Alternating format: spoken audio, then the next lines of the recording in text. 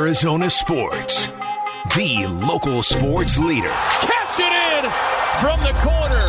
Wolf and Luke. Brings the boom and catching bodies on his way to the rack. Suns Gameday with K-Ray. I'm ready for whatever. I'm ready for whatever. Yeah, Wolf and Luke on a Monday afternoon. The Suns played on Friday, play Saturday, play again on Wednesday. Wolf, they also played tonight. This is crunch time here in the season. 8 games to go. Deandre Ayton is probable for tonight, but Kevin Ray of Bally Sports is definite for right now, joining us on the Arizona Sports Line. What's going on, K-Ray? Happy Monday, gentlemen. How we doing? We're doing okay, Keg. Have you had any technical fouls rescinded over the last few hours, or is that just a Luka thing? They're still going through the paperwork on mine. It wasn't quite as clear, apparently, as Lucas. So, Kay, I want to ask you about Saturday night in particular, because the Phoenix Suns look like the Phoenix Suns to me. Was there a specific part of Saturday night's game against the 76ers that you liked the best, other than a win, obviously? Yeah, I think, in one word, Wolf, it would be consistency.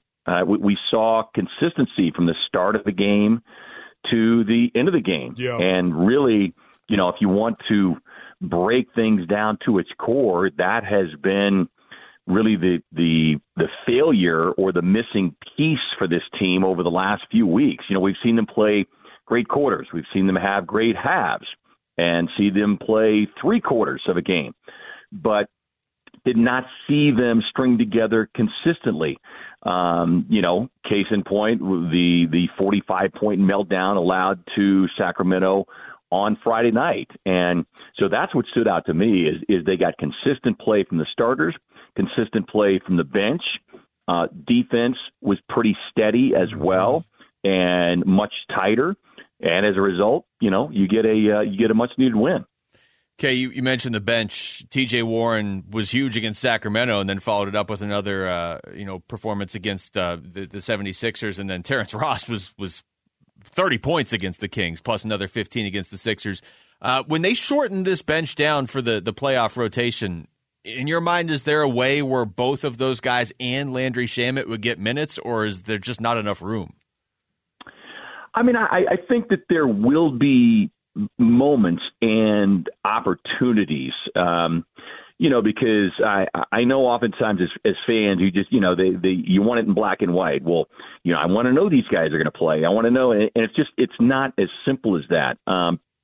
You look at the situation the other night, Landry, who had played well in his couple games back, runs into early foul trouble, 3 quick fouls. And so his opportunity for even more minutes was basically undone, by his own doing. It had nothing to do with my decision. It's like you can't afford to keep him, on the floor with those 3 quick fouls. So I think that there will be opportunities. And look, the one thing that we have said throughout, and we know this as well as anybody, playoffs are so matchup based, and so much of it will depend on who that first-round playoff matchup is, and if they're fortunate enough to advance past the first round. So, I don't think that anybody can put a stamp and say, okay, these are the guys that he is definitely going with, because there are any number of things that could change that equation.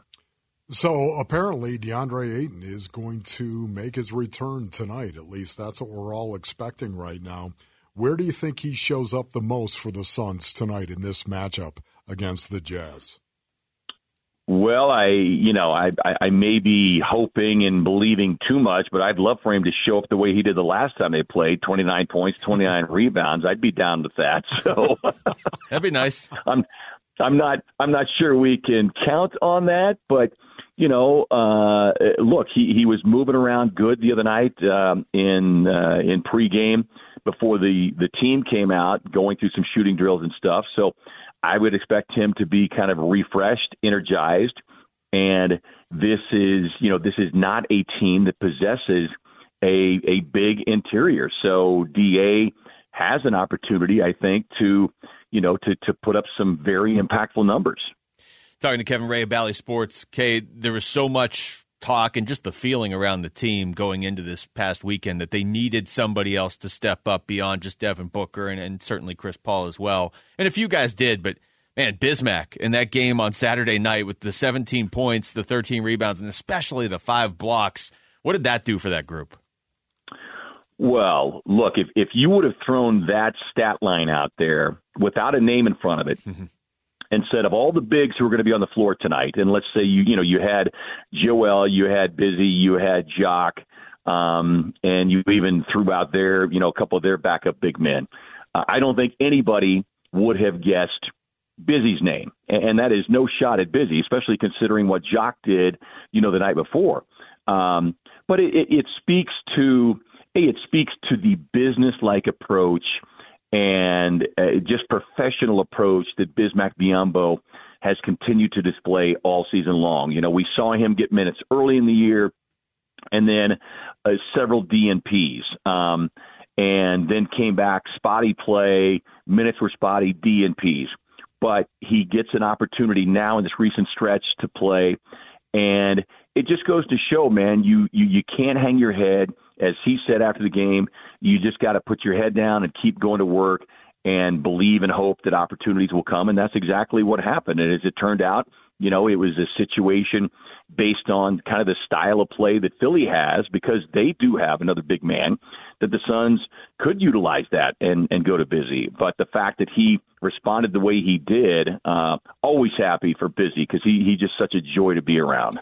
So, Kay, over the last 10 games, Devin Booker 6 times has really exceeded his average of 32, 33 minutes. He's gone into 38 minutes, of course, 44, 46, 41. Do you worry about Devin Booker's minutes? Well, I was concerned going into the last 2 games. Going into Sacramento, I was concerned, and I was really concerned not just the total minutes, but the totality that those minutes would, kind of hit him with, because of how much he was carrying the team offensively, and those being in losses. But now it's kind of settled down the last couple of games, and he played 32 minutes in the game on Saturday night, not many more than that in the game on Friday night. So you feel a little bit better about that. Got some rest yesterday. The team ended up canceling the shoot around this morning because it was basically a whiteout here in Salt Lake City. You couldn't even see outside the window.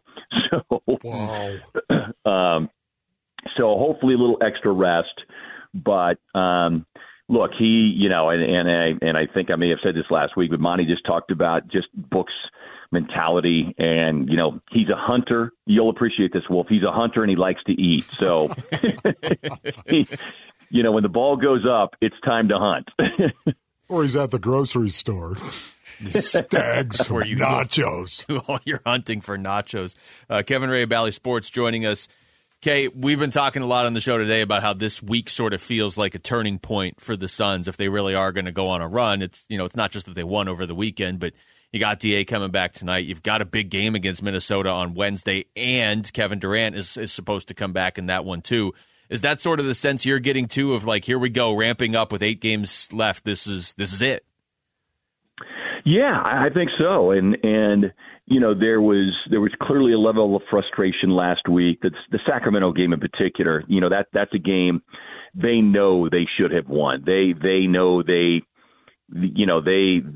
were their own worst enemy in that third quarter, and they couldn't overcome it in the fourth quarter.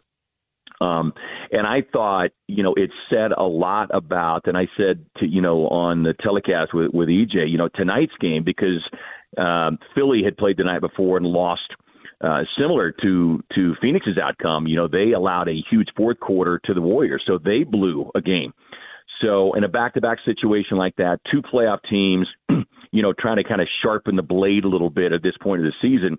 And I kind of felt like it was a test of the team whose will and grit was going to be the strongest. And yes, the Suns were on the home floor, so that always helps a little bit. But I do think there was a collective like, whew, okay, we did what we had to do. I mean, like I think felt like they had to do it. And now, as you mentioned, you get those reinforcements back. And I think there is a sense of like, okay, it's time to bring the nose up on this plane and let's elevate. 2-6 over the last 8 games, and yet they still hold on to the 4 seed. We'll take that all day long. Okay, oh, Kay. Absolutely. Yeah, no, absolutely. Thank you, brother. Thanks, Appreciate Kay. you. All right, boys. Have a good one. You too.